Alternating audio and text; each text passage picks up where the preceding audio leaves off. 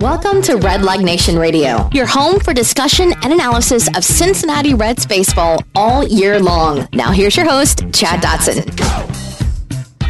Hello everyone, welcome back to Red Leg Nation Radio. This is episode number 364 of the world's most dangerous podcast. I'm your host, Chad Dotson. With me this week, RedsMinorLeagues.com, RedLegNation.com. He's taken over the world of internet Reds writing. It's Doug Gray. How are you, Doug? I'm pretty good, Chad. How you doing? I'm pretty good. You know, I'm in kind of optimistic mode now. I think just seeing the Reds actually on the field got me back in the swing of it a little bit. And I look around the field, and there's a lot of players that I actually like. My new favorite player, however, is Jonathan India. Can I say that off the top of the? I mean, you can. It's your podcast. You can say whatever you want. Well, you know why he's my new favorite player. I mean, you love the flow. Oh my gosh, his hair! Have you seen it? It's glorious. I have seen it. It's glorious. So and it keeps getting better too. It does. It's just amazing. Oh my goodness. So anyway, we actually, we've been struggling for a while. Most of last season didn't even happen, and then so then we had some baseball, and then the off season was on us very quickly, and we haven't had a lot to talk about because the Reds haven't done much. But now finally, they're playing some games out there in Goodyear, and there's some stuff to talk about. So you ready to dive in? I am ready to go, Chad. Let's do it. Shogo Akiyama. You've heard of this guy, right? I have. He plays outfield for the Cincinnati Reds. He does, and I like this guy. And he left camp. They announced last week. Left spring training, and they said it was a personal matter, a family health issue. I think was all they said, but They didn't even say that, didn't they? I thought they said that originally. Maybe not. Yeah. Okay. So. Well, they just said it was non-COVID-19 related, a personal matter, something like that. So he came back today, and then, my goodness, we found out why he was gone. Why don't you, for those of you that haven't heard, why don't you go ahead, Doug, and dig into that story? So apparently last week, his wife, who is living back in Cincinnati, his family didn't travel with him out to Goodyear. She was just walking in a park in the Cincinnati area, and a tree uprooted itself and fell onto her.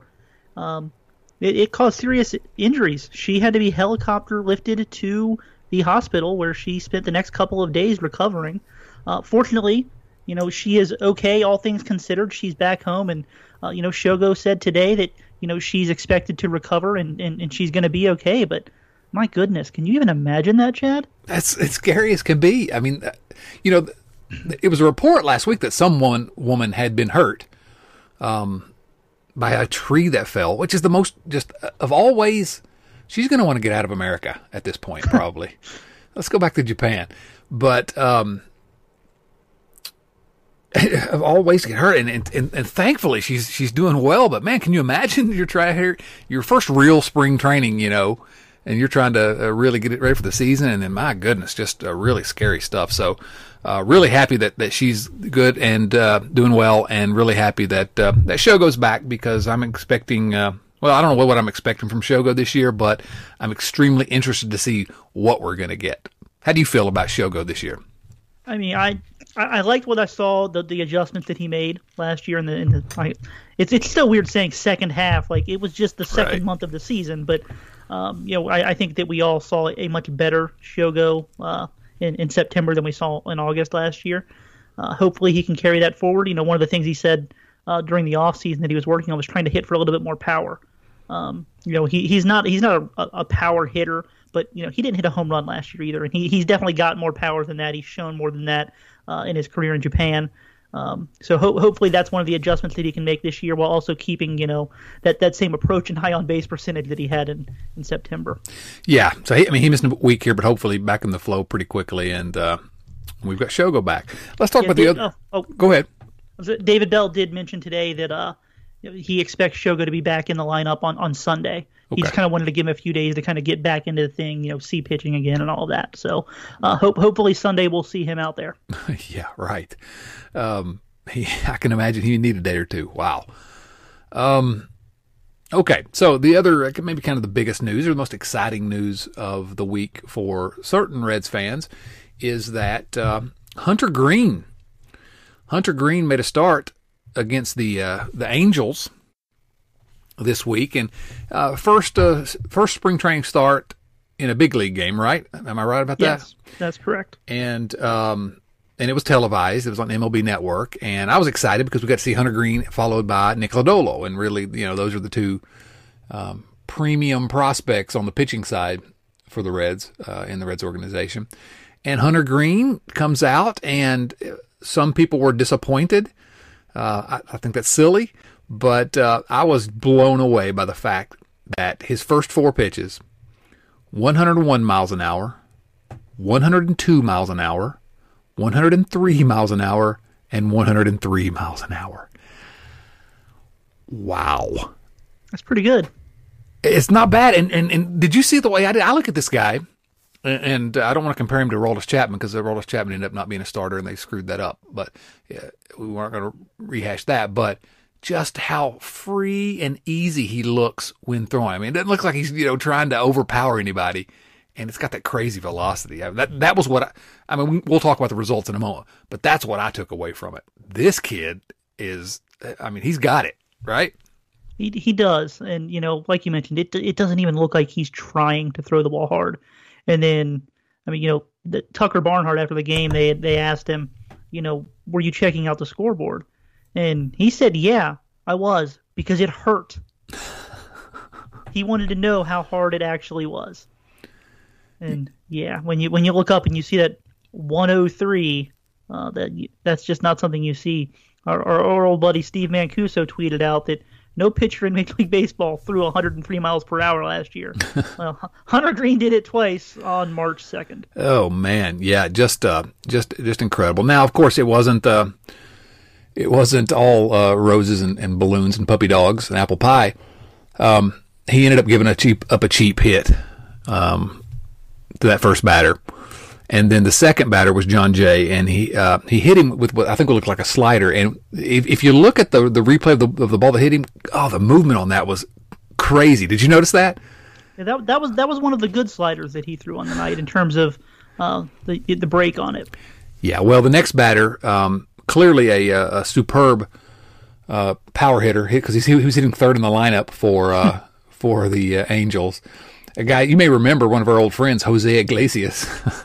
Yes, I do remember Jose. Yeah, he went deep, and he went deep on one of those not so good sliders that Hunter threw on Tuesday. Yeah, he hung one up in the zone, but it wasn't great. And then Green really made an error a little bit later, but still.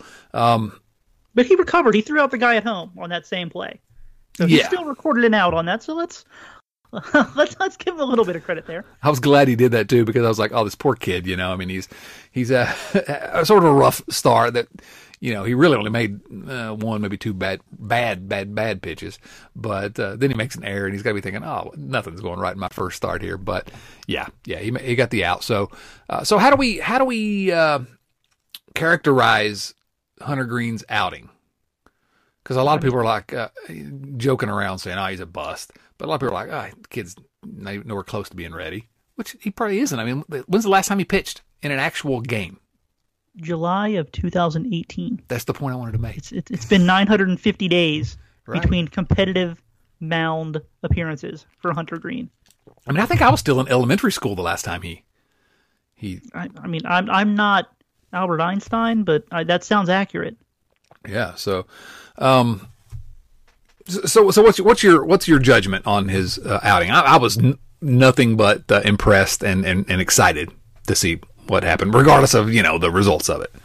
Me too. Like the only thing that matters at the end of the day is that Hunter Green's healthy. That's all that matters.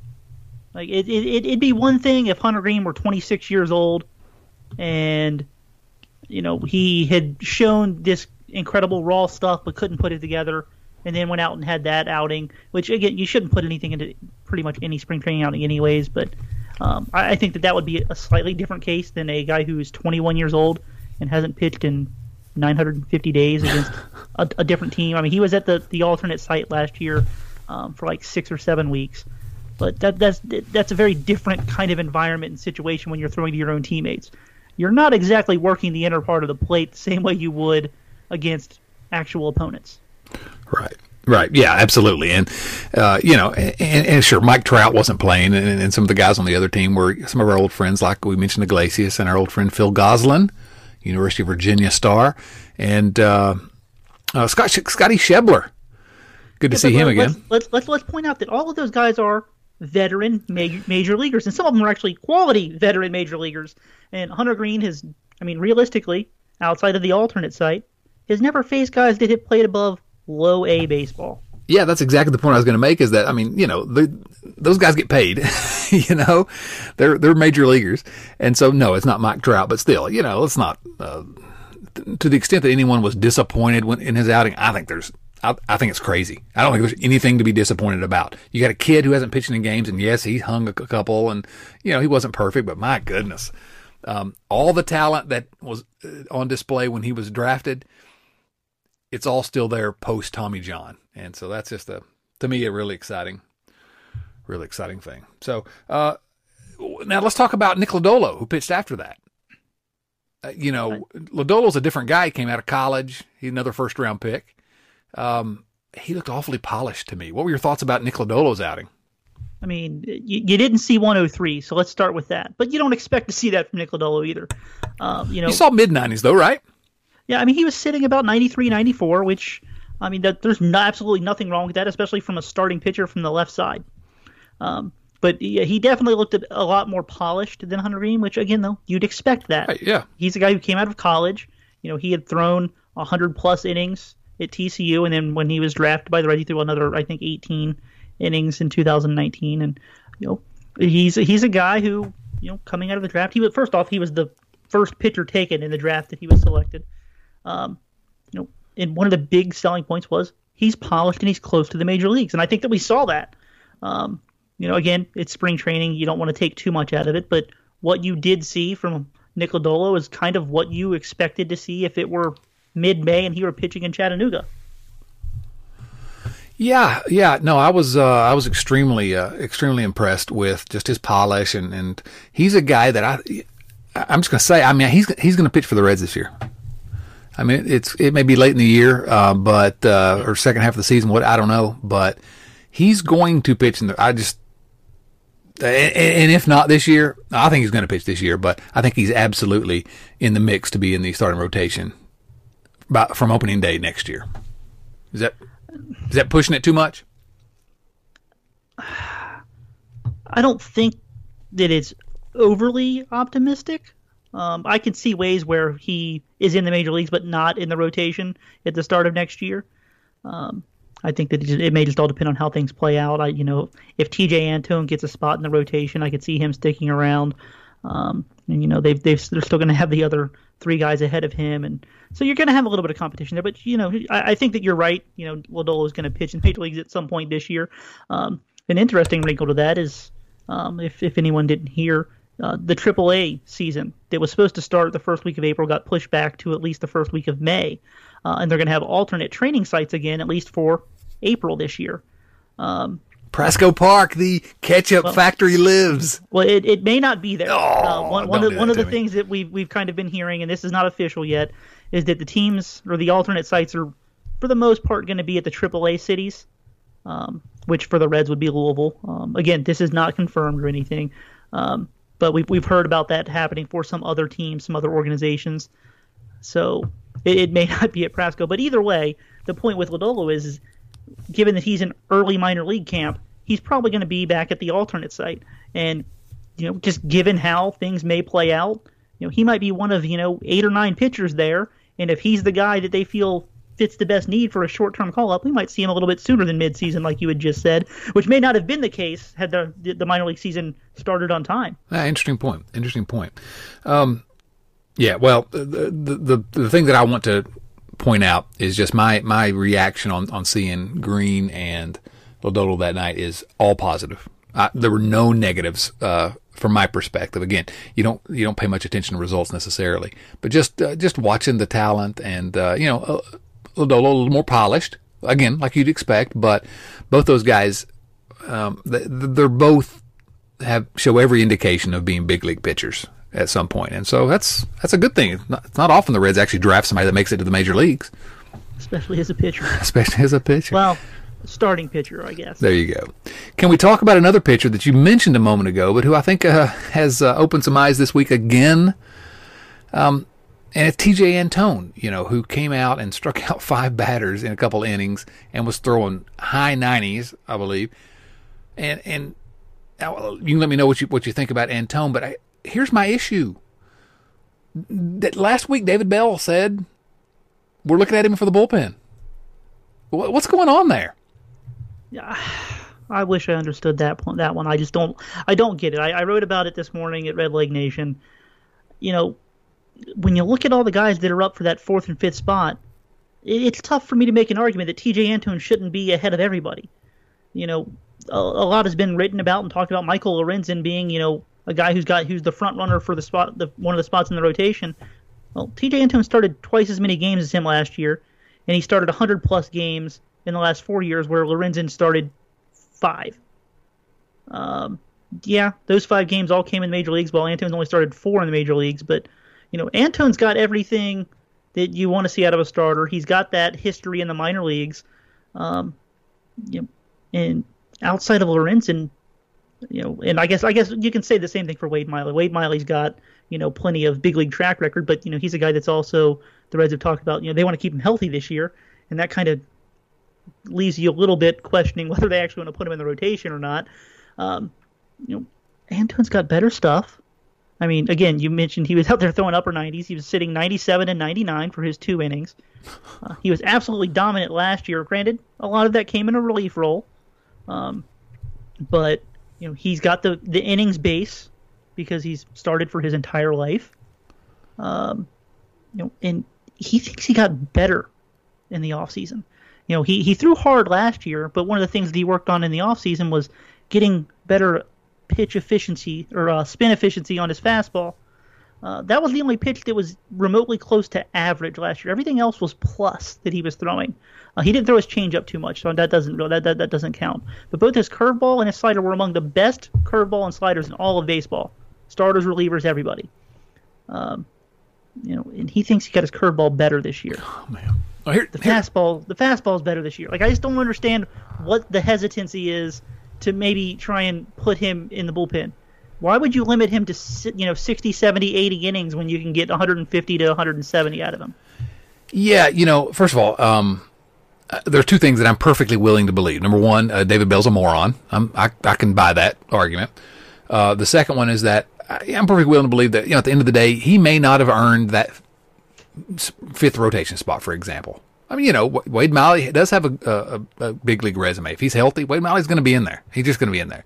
And maybe they decided, well, let's go with Lorenzen. I mean, I'm just saying there's a scenario under which he doesn't win that. I'm not saying he's a shoe-in for the 4th or 5th spot in the rotation, Antone.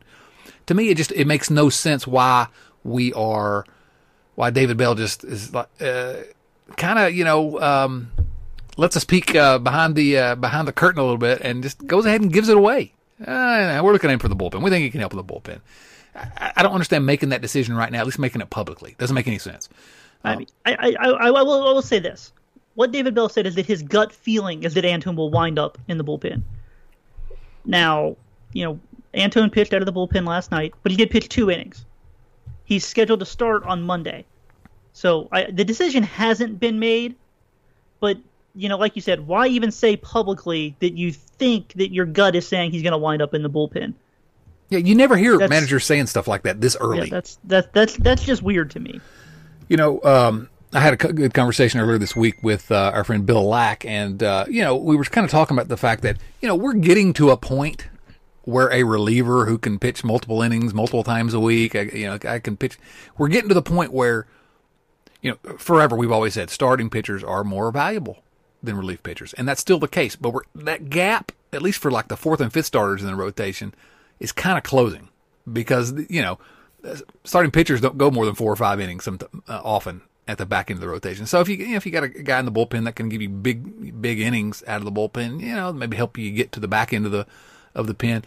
We're getting to a point where some relievers, I think, are going to be as valuable as a 4th or 5th starter. We're not there yet, and so if Antone is the best option, he needs to be starting. Period. That's the way I look at it.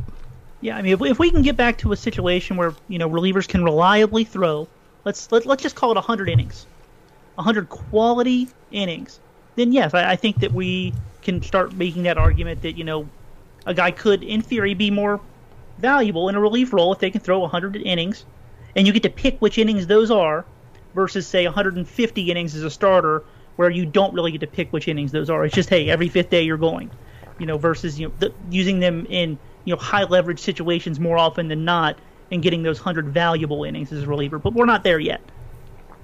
Not yet. No, we're not. The gap's closing, but we're not there. All right, more about pitching. I mean, frankly, first of all, we've talked about this great Reds pitching staff all winter long, and we've been excited now about 3 Reds pitchers so far: Hunter Green, Nick Lodolo, and TJ Antone. And none of those guys are, Luis Castillo or Sonny Gray or Tyler Mahle.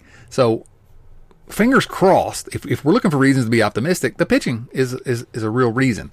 One of the key guys out of the bullpen we expect is going to be Lucas Sims, and some people were kind of concerned. Sims, got a little bit of a late start, and he assured everyone he's going to be ready for opening day. But he's back. He's back throwing again, and so I think he's scheduled to throw another bullpen session later this week. So he's about to be back in the mix, and that's more good news for the pitching, because Lucas Sims is, especially given the fact that we gave away a couple of quality relievers for free, we need Lucas Sims available, right? Absolutely. And yeah, he's supposed to throw a bullpen session on Friday afternoon, so that'll be his first true bullpen on what's today. So I guess it was on Wednesday. He threw what they call a short box session. Basically, the catcher sits up right directly in front of home plate. So it's kind of a bullpen session, but you're only throwing it like 58 feet rather than 60 feet, 6 inches. Don't ask me why that makes any sense. The extra 2 feet, is that really a detriment there? I'm not a pitching coach. Derek Johnson knows way more than I'll ever pretend to know, but I don't quite understand that one. But so yeah, Lucas Sims he's getting ready to throw. He mentioned in his little Zoom interview with the media today that he's probably about 2 weeks out from pitching in games. But assuming everything goes as they have planned, he's going to be ready for the regular season, and that's all. That's all that matters. All I know is that I'm happy that Derek Johnson has him throwing short box sessions. I have no idea what that even is, but I've never heard that term. I mean, now I know what it is, but I've never heard that term before. But in Derek Johnson, we trust. Absolutely. One more pitcher to get excited about. Maybe a little less excited, but it's kind of a blast from the past. You remember this guy named Brandon Finnegan?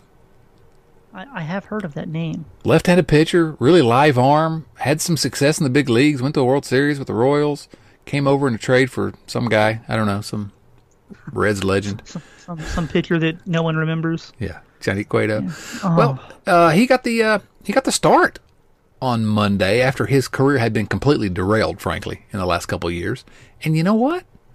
He looked pretty good, didn't he? He did.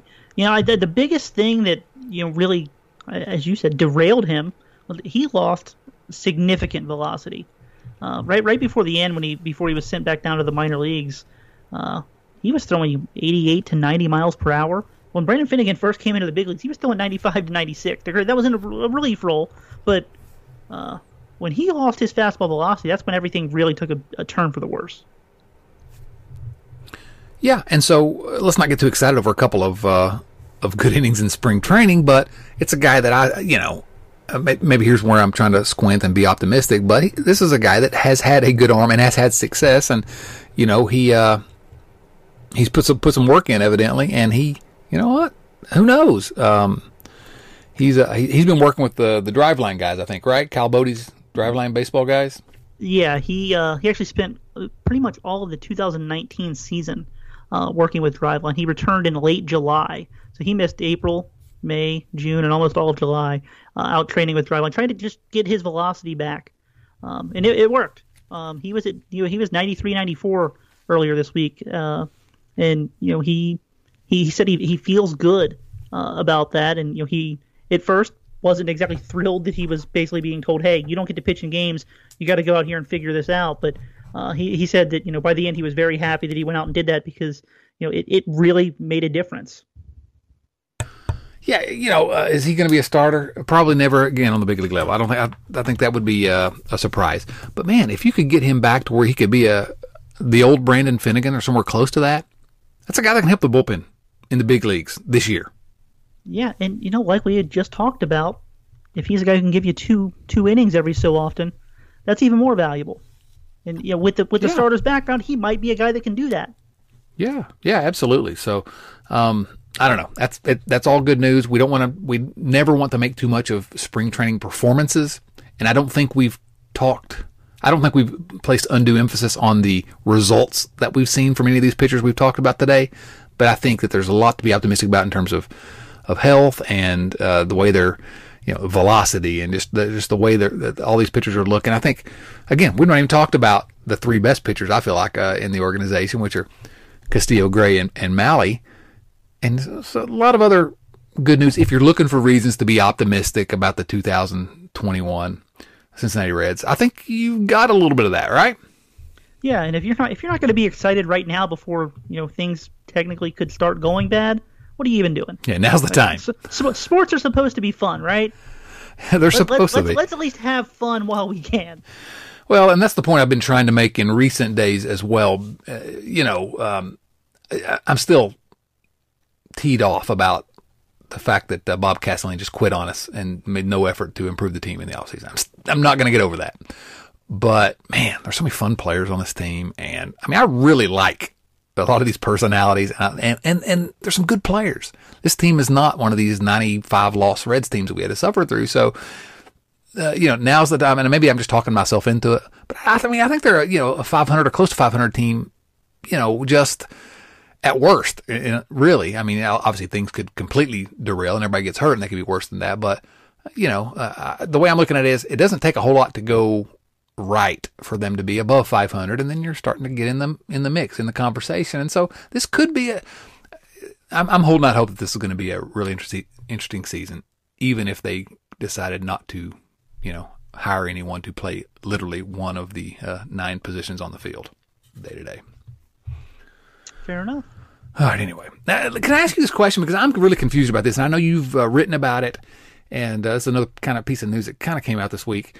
And I know you've kind of dug into it a little bit, but what is going on with this, the options situation? Are Aristides Aquino, is he out of options? Is Jose de Leon out of options? This is always a confusing thing every year for a lot of fans. But this year, we don't really know what's going on with options right now, so we don't know who has to stay on the team or who can be sent down. Well, Doug, can you kind of give us a quick primer as to what is the confusion here? Well, I'm gonna brag a little bit, and I could be wrong, but I don't think I am. I'm pretty sure that I broke this story nationally. That this year, teams have no idea on a handful of players as to whether they are out of options this season or not. In the Reds game notes and spring training notes for a couple weeks now, they've listed, players that are out of options. And Aristides Aquino and Jose de Leon were not on there, and they should be out of options. They've both used 3 major league options. That's how many you usually get. Every so often you'll see a guy that gets a 4th option. Last year we actually had a guy on the Reds get one. Travis Jankowski. He qualified for a 4th option year, and he did so because he had been injured for a significant portion of a season that he technically used an option in. Wait a minute. I thought it was because he had such good hair. Is that not true? That's what I understood. Well, that may be why they ruled in his favor. Oh, okay. All right. But Jankowski qualified for the option, 1, for the good hair, and 2, because he was not active long enough in a professional season because he was injured. And that usually doesn't apply because that has to happen within a certain span of time in your career. Now, that same rule sort of applies here, or may not apply depending on how Major League Baseball rules, with last year in options for certain players. Because for a season to technically count, it has to be 90 days. Well, last year's season was not 90 days long. And so for a certain portion of players who technically could qualify for that 4th option year, they didn't spend 90 days on an active roster anywhere. And so usually these things are decided in November for the next season, players that do qualify for that. Well, because of the way that things are, it's all weird because of, they had a 60-game season. There was no minor league season whatsoever. They didn't rule on it, and right now it's kind of an arbitration situation between Major League Baseball and the Players Association as to whether these players are going to get that fourth option or not.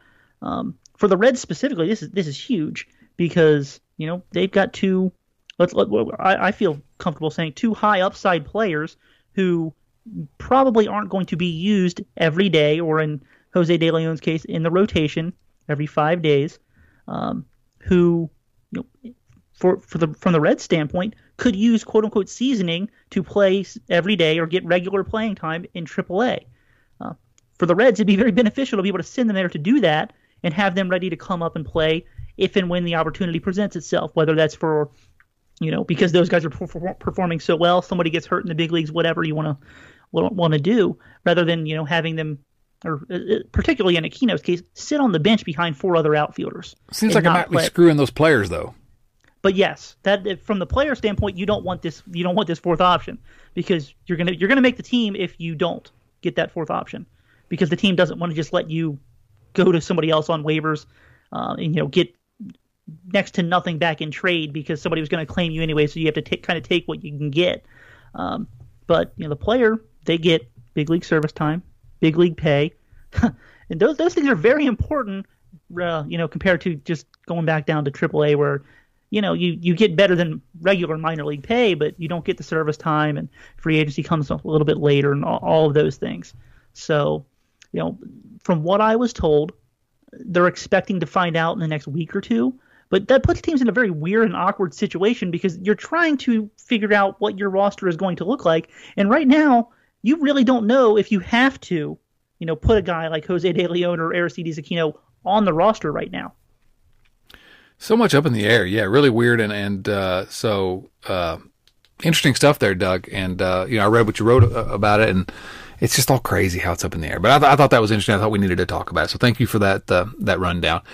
One last kind of bit of news this week that I don't know how much news it actually is, but it's something to talk about. All-star outfielder Yoenis Cespedes had a workout in Florida. 11 teams, I believe, was the number, came to watch him work out. And the Cincinnati Reds were one of those 11 teams. Now, a couple of things. First of all, it doesn't hurt to kick the tires. He's for a guy that's, I don't know how he's anything other than a fourth or fifth outfielder for the Reds, but it doesn't hurt to go take a look. But I'm not sure I see how Cespedes helps the team unless he's fully healthy and a lot better than he was prior to his injury-plagued days. But and then how he fits on a roster that has a lot of outfielders. But I don't know, it's something for us to talk about. They did go and watch him work out. I think really what it was is that Nick Krall or somebody just wanted to go down to Florida and hang out for a few days, and so just a little work vacation. But I'm sure that they sent somebody in the Florida area already to scout that. But I didn't ask this specifically about Yoenis Cespedes, but in the past when I've asked if the Reds were going to be at certain workouts, basically it was always just we try and cover every workout because one, you never know what you're going to see. Like, there's a chance you show up and a guy just looks completely different than what you would have expected going in, be that good or bad, but you want to have that information. But let's just play this out. Let's say that they went out there and Cespedes looked absolutely incredible. Well, then he still doesn't fit for the Reds because somebody's going to outbid them because the Reds aren't going to put up that kind of bid for somebody who they probably aren't going to play every day because they've got enough outfielders as it is. Are you suggesting the Reds are going to be unwilling to pay actual money for good players? That doesn't sound like the Reds that I know. I mean, I'm not going to suggest that because there are a few players on the Reds that are making money, but they're not going to do it for new players. There you go. Nope. There's 0% chance that Cespedes is a Red. So it's interesting. Whatever. I don't know that he even fits here unless he's good enough to be a starter again, and then he's going to make any team better. Right, and then another team's going to swoop in and pay him a little bit more than you were willing to do anyways. Yeah, the Reds. But it's pretty simple. That scout was being paid for that day anyways. So having the information that this guy looks X, Y, and Z. If he signs with the team that you're playing the first week of the season, and let's say that he is signing with a team that has spring training in Florida rather than Arizona, you're not going to see him until the first week of the season probably. So having that information for your pitchers and catchers to kind of just work slightly with some sort of updated information on him, because let's be realistic, he hasn't played hardly at all in 2.5 seasons. So having that information for your pitchers might be slightly beneficial if he happens to sign with a team that you play the first week or two of the season. Yeah, there's no downside. There's no downside to going and watching every one of these workouts.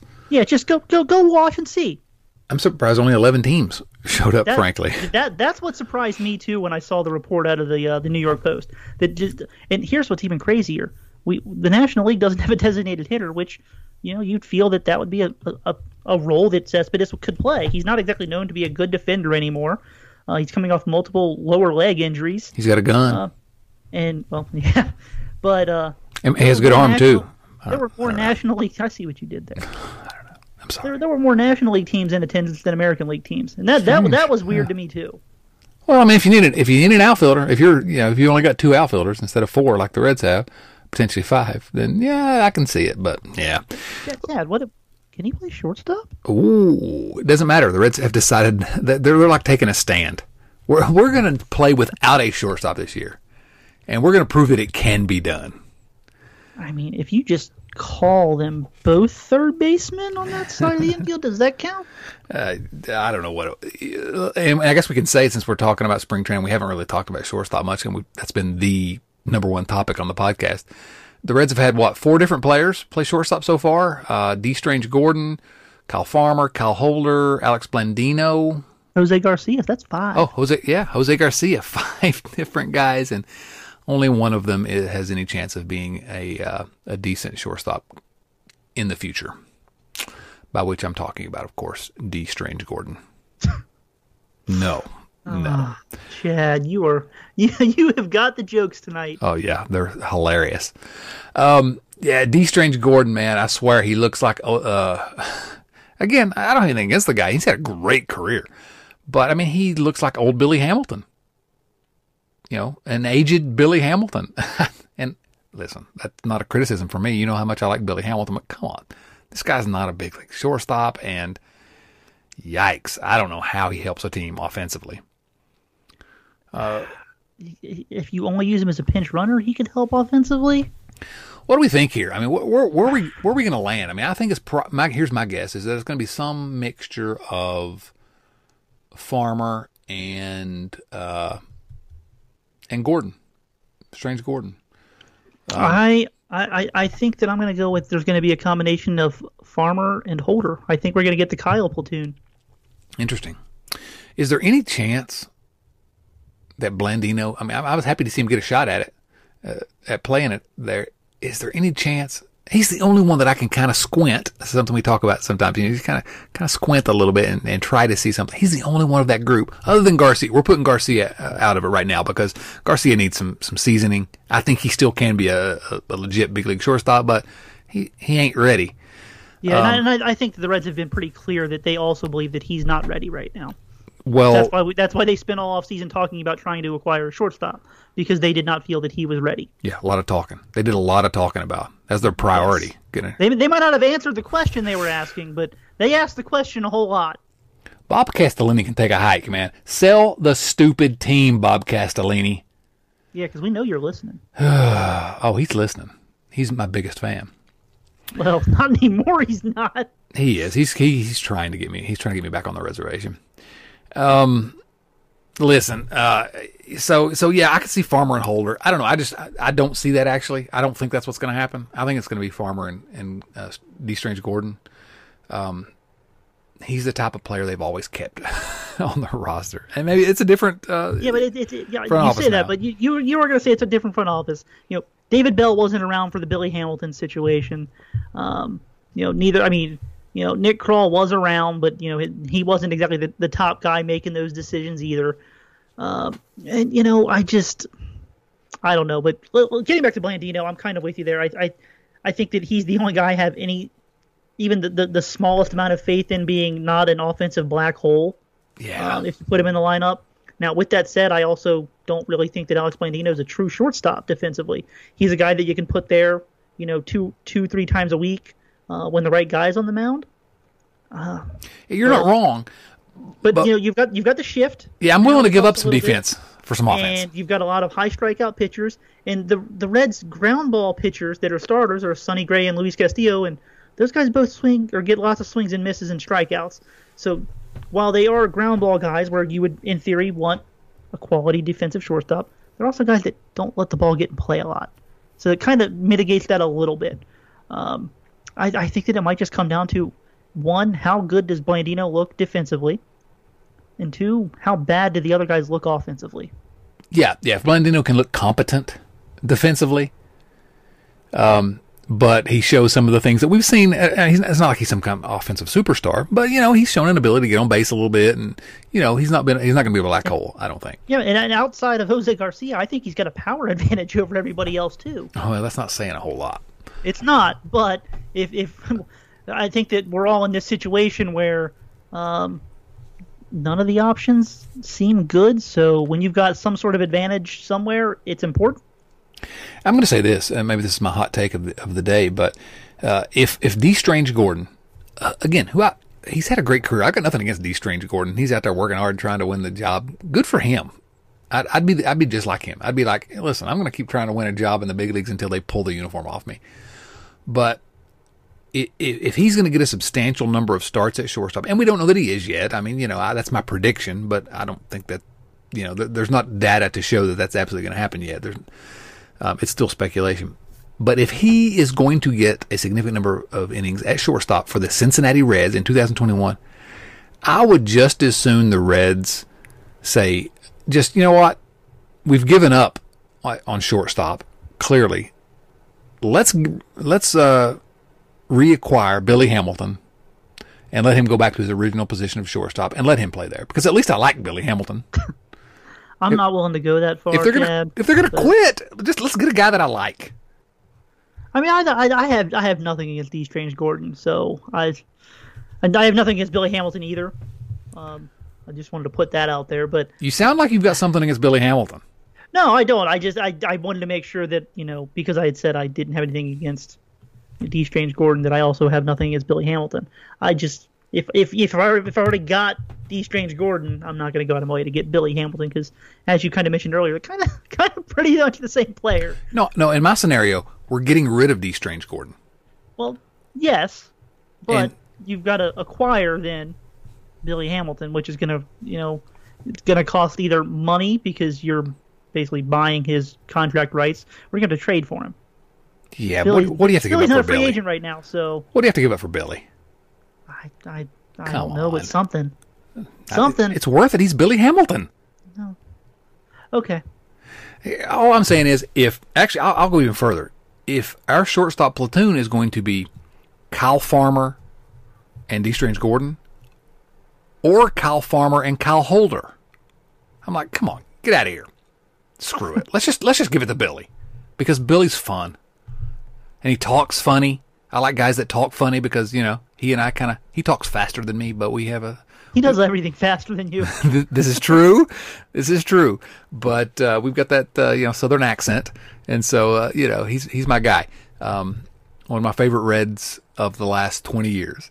Kind of inexplicably, I admit it. But he was fun to watch in so many different aspects. Oh man, maybe not so much swinging the bat, but everything else. He was exciting. I would literally. I'm about to die on this hill. I would literally give him the Reds shortstop job over anybody the Reds currently have. Although I could be talked into Blandino if he shows that he can handle it. Oh boy, what an idiot I am. You said it. You said it. I can't remember the guy's name now off the top of my head. I'll remember it as soon as we finish recording. But the guy in the I think it was the U.S. Open back in late '60s, '68 maybe, who he would have won the United States Open. This is golf, the golf tournament. He would have won the tournament, but he signed an incorrect scorecard. He filled out the scorecard wrong and turned it in with the wrong score, so he was disqualified. I hate golf so much.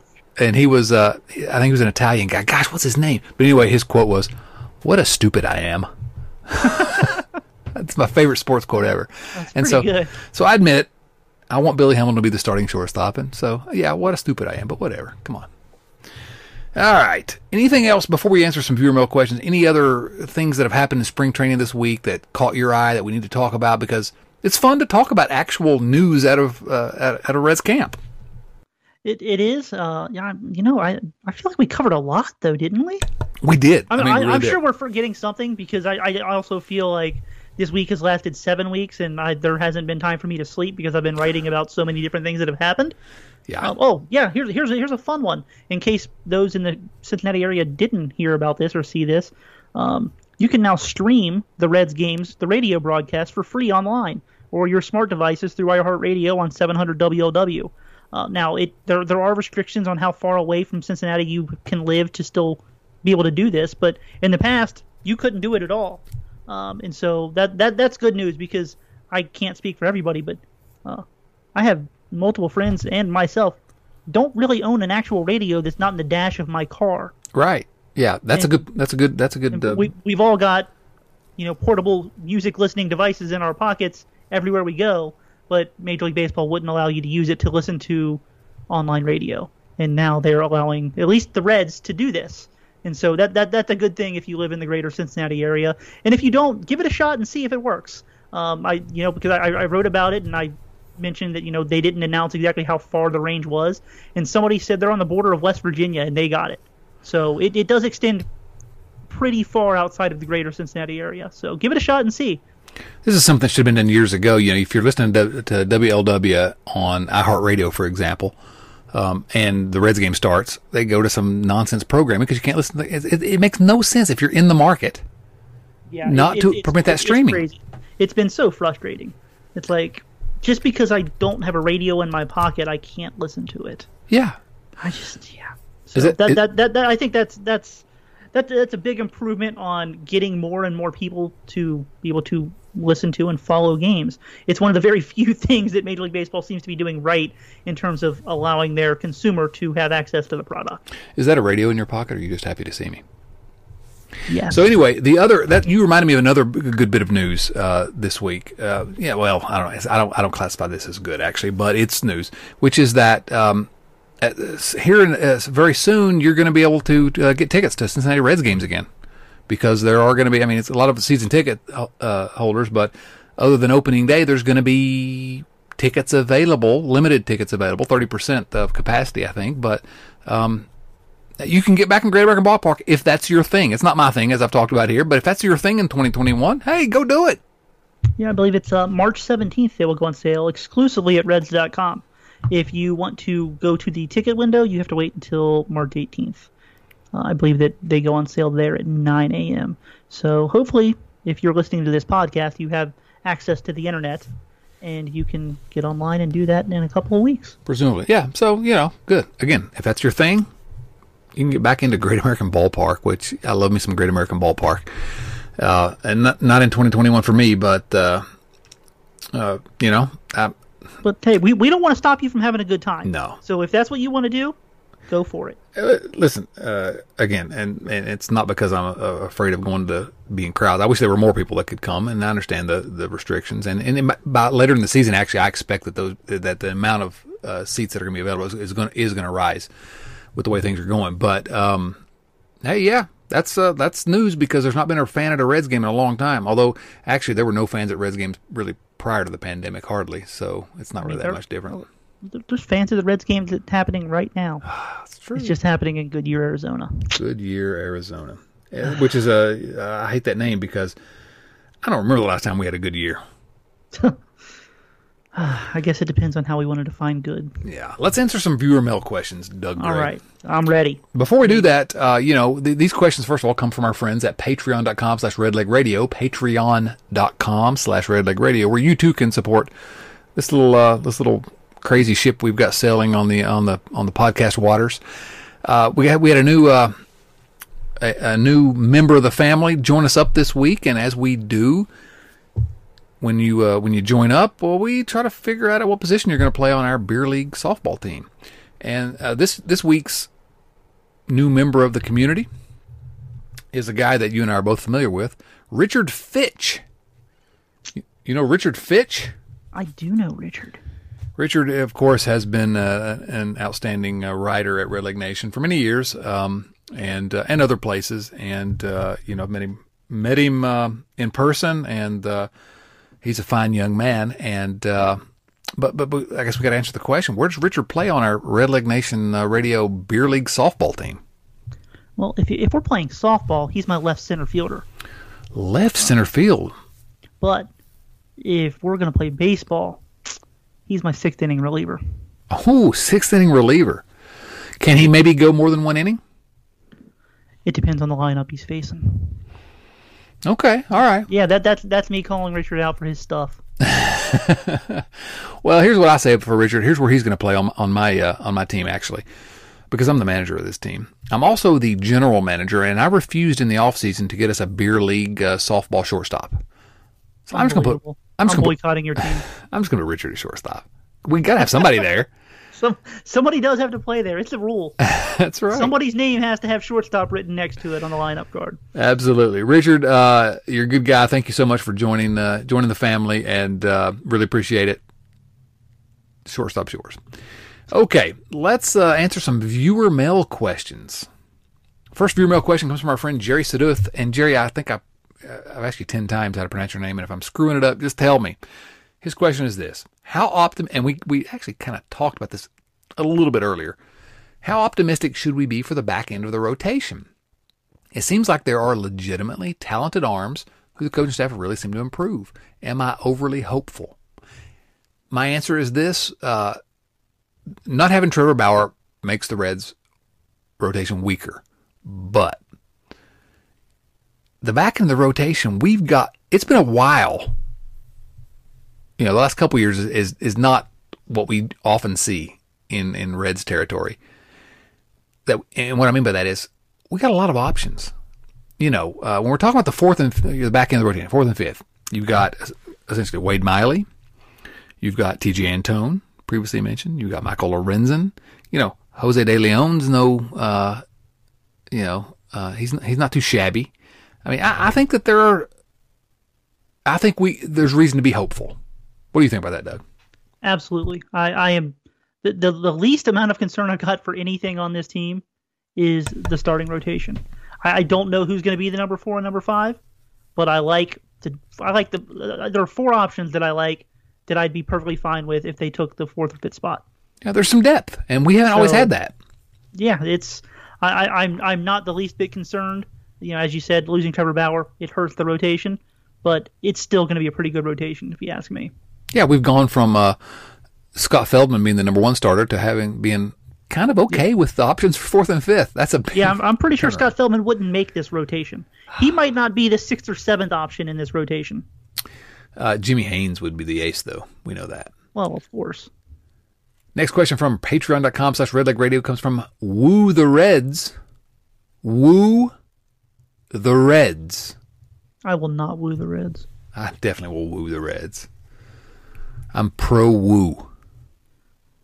Hey, we're going to have the woo back this year. We didn't have any woos last year. It just occurred to me we're going to have the woo back.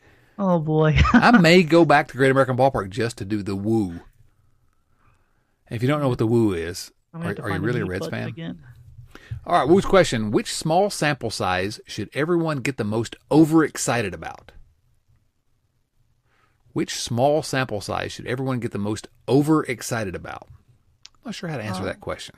I'm going to assume he's referring to the small sample size of spring training performances so far, in which case I'm going to go with Scott Heineman, who has an OPS of 1,800 right now. Can he play? Can he hit cleanup for the Reds? It seems like it. I mean, anybody can hit cleanup if they write your name on the lineup there. Yeah, so based on the data before us. Yeah, I mean, 1,800. I mean, Barry Bonds didn't even do that. So. So that's the answer. But I'm going to I've resolved Woo to get excited about every single small sample size. Why not? I mean, hey, our buddy D. Strange Gordon's hitting over 300. There you go. Oh, my goodness. I'm ready. Is he the strangest Gordon we've ever met, or is Commissioner Gordon stranger? I'm going to go with he is, because let's play this out. When D. Strange Gordon was drafted, he went by DeVeris Strange Gordon. And then he went by D. Strange Gordon. And then he just went by D. Gordon. And now he's back to D. Strange Gordon. So I'm going to go with D. Strange Gordon is more bizarre. Yeah, that's a strange turn of events. Yes. Literally and figuratively. Joe Farsing asks, best baseball movie starring James Earl Jones. And here are the options. Field of Dreams, The Sandlot, or The Bingo Long, Traveling All-Stars, and Motor Kings. Now, I got to say, all three highly enjoyable movies. I think there's a clear answer here, but what do you think? So do I, but I think it's different than yours. Oh, I'm sure I know what you're going to say, and I'm going to let you go ahead and say it. I'm going to go with The Sandlot. Yeah, I knew it. Get out of town with that nonsense. Go ahead, Chad. Tell me why I'm wrong. You're killing me, Smalls. The answer, of course, is Coming to America.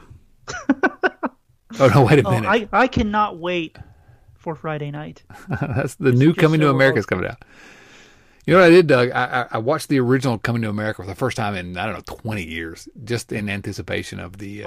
you've been missing out for 20 years. That's like once a year you got to watch it. No, it's good. It's fun. It's funny. Eddie Murphy is a comic genius. I mean, he's a Hall of Famer. It's fun. That's what it is. It's fun. Yeah. I enjoyed it. I was glad I watched it again. And I am going to watch the new one as well. But the answer here is clearly, and again, I'm not anti-Sandlot. I do think it's a little overrated. Gotta be honest. But it's fun. I watch it every time it's on. My son loves it. But it's Field of Dreams. See, I feel like, again, there's nothing wrong with Field of Dreams, but I think it's overrated. And it's a good movie, but people talk about it like it's an all-time great movie, and I'm not even sure it's an all-time great baseball movie. Listen, it's a good baseball movie. That's reasonable. That's actually, I disagree. It's to me, it hits all the right spots for me. But there's a good kind of critical look at that movie that agrees with what you're saying, that it's overrated. But the reason why I think that it's the best baseball movie starring James Earl Jones, I guess maybe I'm looking at it more in terms of I think it's a better movie than the other three, all three of them, just in general. But when I think about James Earl Jones's role in that, and that speech that he gives about baseball through the years, man, that makes me want to cry. It makes me want to cry as even more than when I look at the lineup card and see Kyle Holder starting at shortstop. It's that emotional. I'll give you that, Chad. From a James Earl Jones perspective, Field of Dreams, no doubt. One, his role was much bigger. You don't even know that James Earl Jones is in The Sandlot until the last 3 minutes. It's pretty good, though. I mean, he played with Babe Ruth, and I mean, it's a pretty good role. But yeah, it's tiny. But yeah. Okay, good question, Joe. And I'm a big baseball movie guy. We need to have a big long podcast up just about baseball movies at some point. Hooper Powell's question is this: other than The Simpsons, list these shows in order from 1 to 5. And so I guess he's talking about animated shows here. So list these shows in order from 1 to 5. So I'm going to give you 5 animated shows here, Doug. And then we're going to try to come to a consensus, 1 to 5. King of the Hill, Family Guy, Beavis and Butthead, South Park, and Archer. What? Let me say them again, and I want you to tell me what you think your number 1 is first. King of the Hill, Family Guy, Beavis and Butthead, South Park, and Archer. What's your number 1 of those animated shows? And I'll tell you why you're wrong after you say it. I love all of them. So I don't think there's a wrong answer. I think there's one wrong answer. There's rationalizations for your answer. I'm going to go with South Park as number 1. It's been around for 25 years. It's still good. It's really tough to be around for that long and still be good. Okay, you're not wrong. I was going to slam your pick because that's what I do. That's not my pick, South Park. But you're right. 4 of these 5, I think you can make a really good case for. I don't see any case for King of the Hill. That's number 5. Get out of here. I was going to say Archer was number 5. Archer's number 1. I love Archer. Oh my gosh. Well, this is Doug's last appearance on the Red Leg Nation Radio podcast. I mean, I would say it's been fun, guys, but I'm the worst and I know it, so I'm sorry. Listen, you can't. South Park's that's a good call.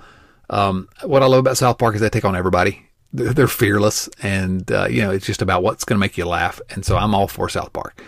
But Archer is the smartest, the best written of all those shows. Archer is my number one. Again, I don't even think that you're wrong with anything you're saying.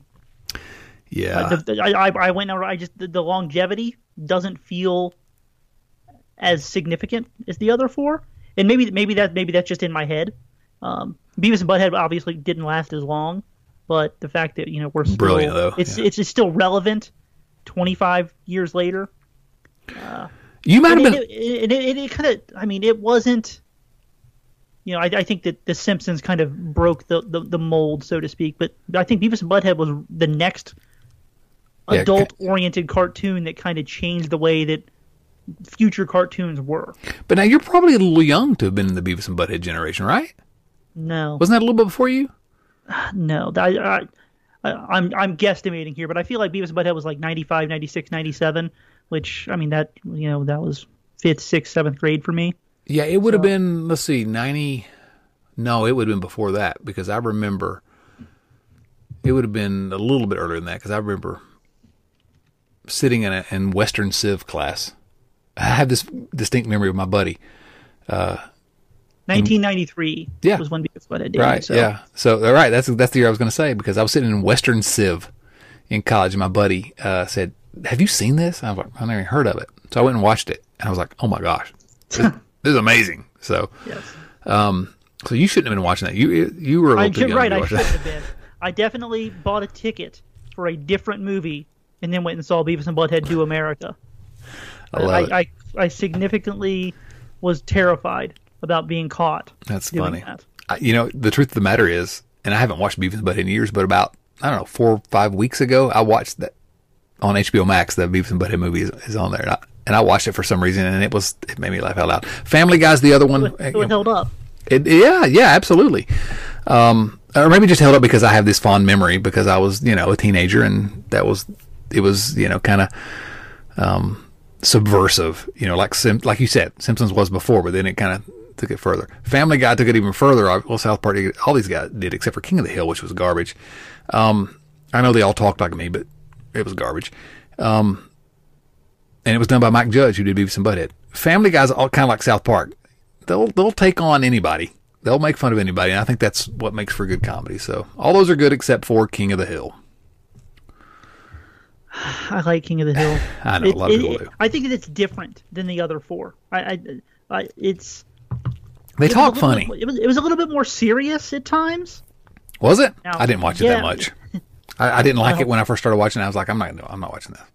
No. You're weird, Chad. Did you see The Simpsons? They 2 more seasons. They just announced 2 more seasons, at least. So, I actually looked this up the other day. Homer Simpson would be 63 years old if he aged appropriately from the debut of The Simpsons. I remember when it first came on. This shows how old I am, but it was. Listen, parents were like upset about kids watching it, and that's the 90s for you, I guess. All right, Joey Gaditza. Let's move on here. We got to answer these viewer mail questions. Joey Gaditza, is Jonathan India on the opening day roster? Yay or nay? I'm gonna say nay. Yeah, but have you seen his hair? I have seen his hair, but let's also point out he's not even in big league camp. And while it's not impossible to make the team while not in big league camp, especially in a year like this year where things are just a little bit weird, yeah, he's not going to make the team unless a bunch of injuries happen. Okay, but Doug's clearly not seen his hair. No, he's not going to make the team. And listen, I'm low man on Jonathan India. I've not been impressed by anything he's done since he came. And I'll be honest, I'm probably the high guy on Jonathan India.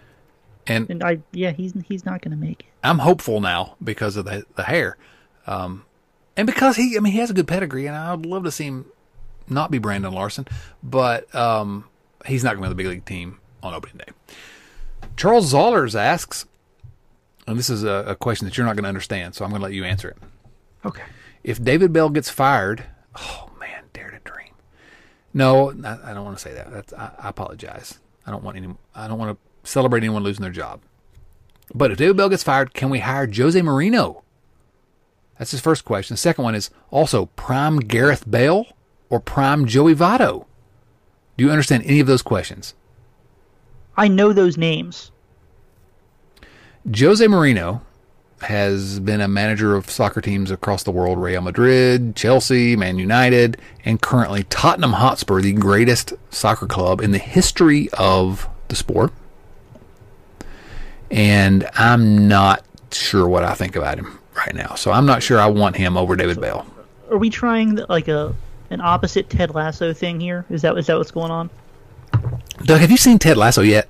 I have not, and I am really considering signing up for whatever HBO thing I need to do just so I can binge it, because it's actually everything I heard is incredible, and I feel like I'm completely missing out. It's actually Apple Plus. Is it Apple Plus? Okay. And let me tell you something. I would have figured that out eventually, but thank you, Chad. Right.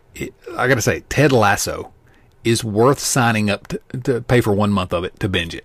It's, 10 episodes the first season. I don't know how many it is, something like that.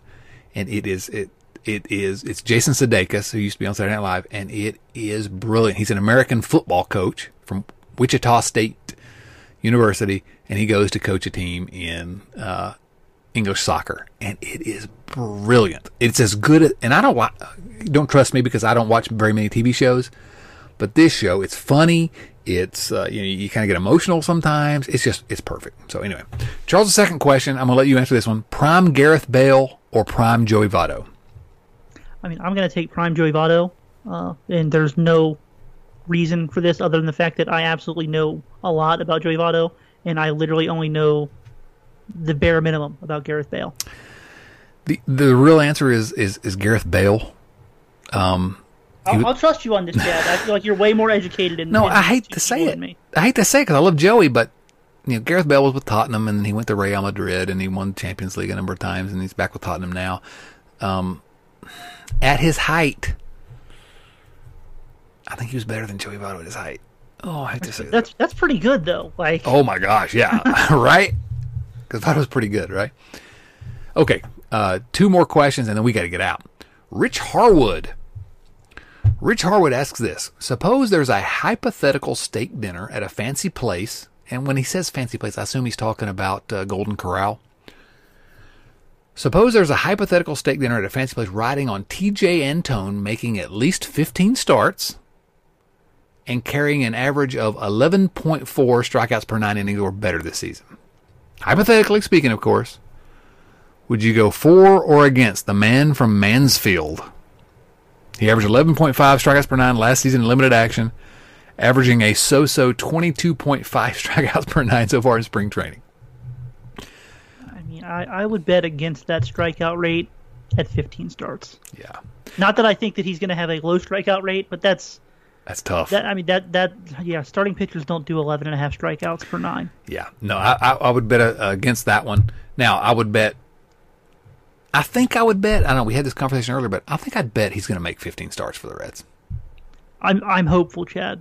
There's going to be injuries, you think, and he's got to be, even if he didn't make the bullpen, make the rotation out of spring training, you got to think there's 15 starts out there for him throughout the season, assuming he stays healthy. So I'm taking the under, and Rich, you and I will go have a Golden Corral dinner at some point, and either you're paying or I'm paying, one or the other. All right, last question, and Doug, I'm sorry to drop this one on you because you may not be aware of this, but Risto Neely, the last time you were on, you accused him of lying about being not a spring chicken. And I'm sure you don't remember this, but he got upset about it. My bad. And maybe. I don't know. I don't recall. So maybe there was a reason for it. He had a question. Maybe I'm just the worst. That seems a lot more accurate. You suggested he might not be telling the truth about whether he's not a spring chicken. Anyway, his question is this. Good evening, Professor Dotson and Mr. Spring Chicken Gray.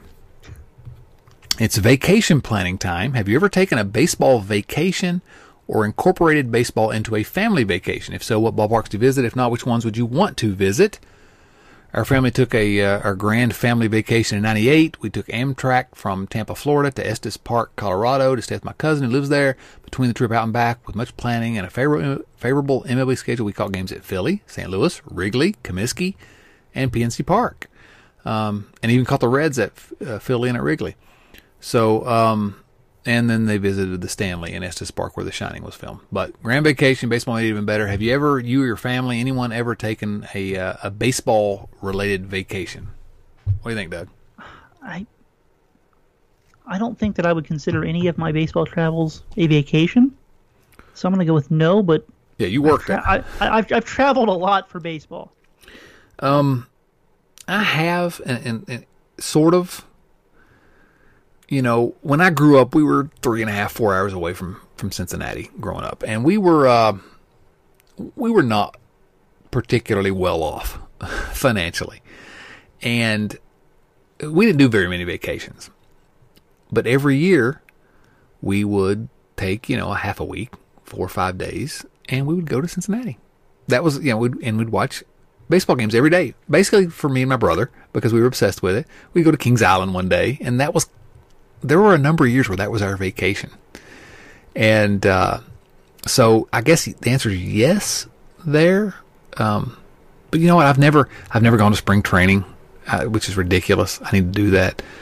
Now, something we're planning this year, just started planning it. I know my answer for this year. What's your answer for this year? I'm going to California. I'm seeing the Padres. I'm seeing the Dodgers.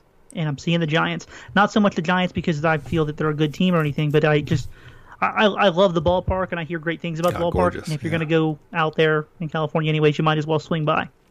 What I've started, and I tease this on Twitter if you follow me on Twitter, and there's really no reason you should follow me on Twitter. Matter of fact, everybody's listening probably should go unfollow me, but whatever. Do you. I'm doing it right now. Thank you. Well, you're blocked. You can't do it. You're already blocked. I've got burner accounts. You don't even know. But this year, we had planned last year to do an international trip with my daughter wanted to. I told her we could do one where she wanted to go, and she wanted to go to Greece, and so we were planning to do that. And then, of course, things happened. And now I'm not even confident that we're going to do that this year. So we said, well, we're going to kick it off another. International travel may not be happening this summer either, but what might be happening is let's just do what we've talked about forever, which is let's take a road trip across the country. I'm going to have some time this summer that we can do that. My wife and I both, we're going to have some time we can take off. And so now part of this is going to be where can we get into the ballpark? Because we have to do it during the summer, and it depends on different places. But I'm currently trying to plan a trip to see. We got to go see the Grand Canyon. I mean, there's all the stuff you need to see. We're thinking about maybe doing Route 66. I don't know, but I'm going to figure out a way to squeeze in at least a couple of ball games somewhere. And I haven't decided where we're planning. And if you got advice for me, hit me up on Twitter about how to plan one of these trips. But we're going to do, it's not going to be a baseball trip, but I'm going to have to figure out a way to get some baseball in. So anyway, and maybe I will see Doug out there in San Francisco. You won't. I'm not traveling this year. Well, but if I were, I would be finding my way to San Diego, Los Angeles, and San Francisco. Well, there you go. Well, I've been fortunate enough to have gotten the vaccine. I encourage everybody to get it, and my wife is getting hers first dose this week, and so I'm hopeful that we're going to go do some stuff soon. So that's our plan. We're at least going to drive and go see some stuff, even if we can't do big, crowds and all that stuff. So anyway, Doug, we went too long tonight. I'm sorry about that. I feel like we do that a little bit too much, but that's okay. Yeah. We have fun here. It's a wonder that anyone listens to this thing, but can I tell you something? Thank you all so much for listening to the Red Leg Nation Radio podcast. Subscribe to us if you haven't already. And I know some of you haven't. You're trying to trick me, but I know some of you, you listen through the, and I can tell through our stats. You listen through redlegnation.com, which is fine. Go to Red Leg Nation and listen to us, and listen to us every week there. That's fine. But shoot us a follow on your phone. Go to your podcast app and subscribe to us. It's free, and we always have fun. If you want to subscribe and get even more content, we're at patreon.com/redlegradio. But the podcast is here every week for free as well. Doug, final thoughts? Go Reds. Go Reds. Thank you for joining me again, Doug. This is it's fun to have the team back in some ways, and I'm enjoying it, and we're gonna choose to be optimistic going forward until the Reds start 1-10. For Doug Gray and comic book superhero Billy Hamilton, This is Chad Dotson saying so long, everyone. Thanks for listening to Red Leg Nation Radio from redlegnation.com. Subscribe to Red Leg Nation Radio on iTunes or through your favorite podcast app, and join us for discussion of all things Reds at redlegnation.com. 24 hours a day, 7 days a week.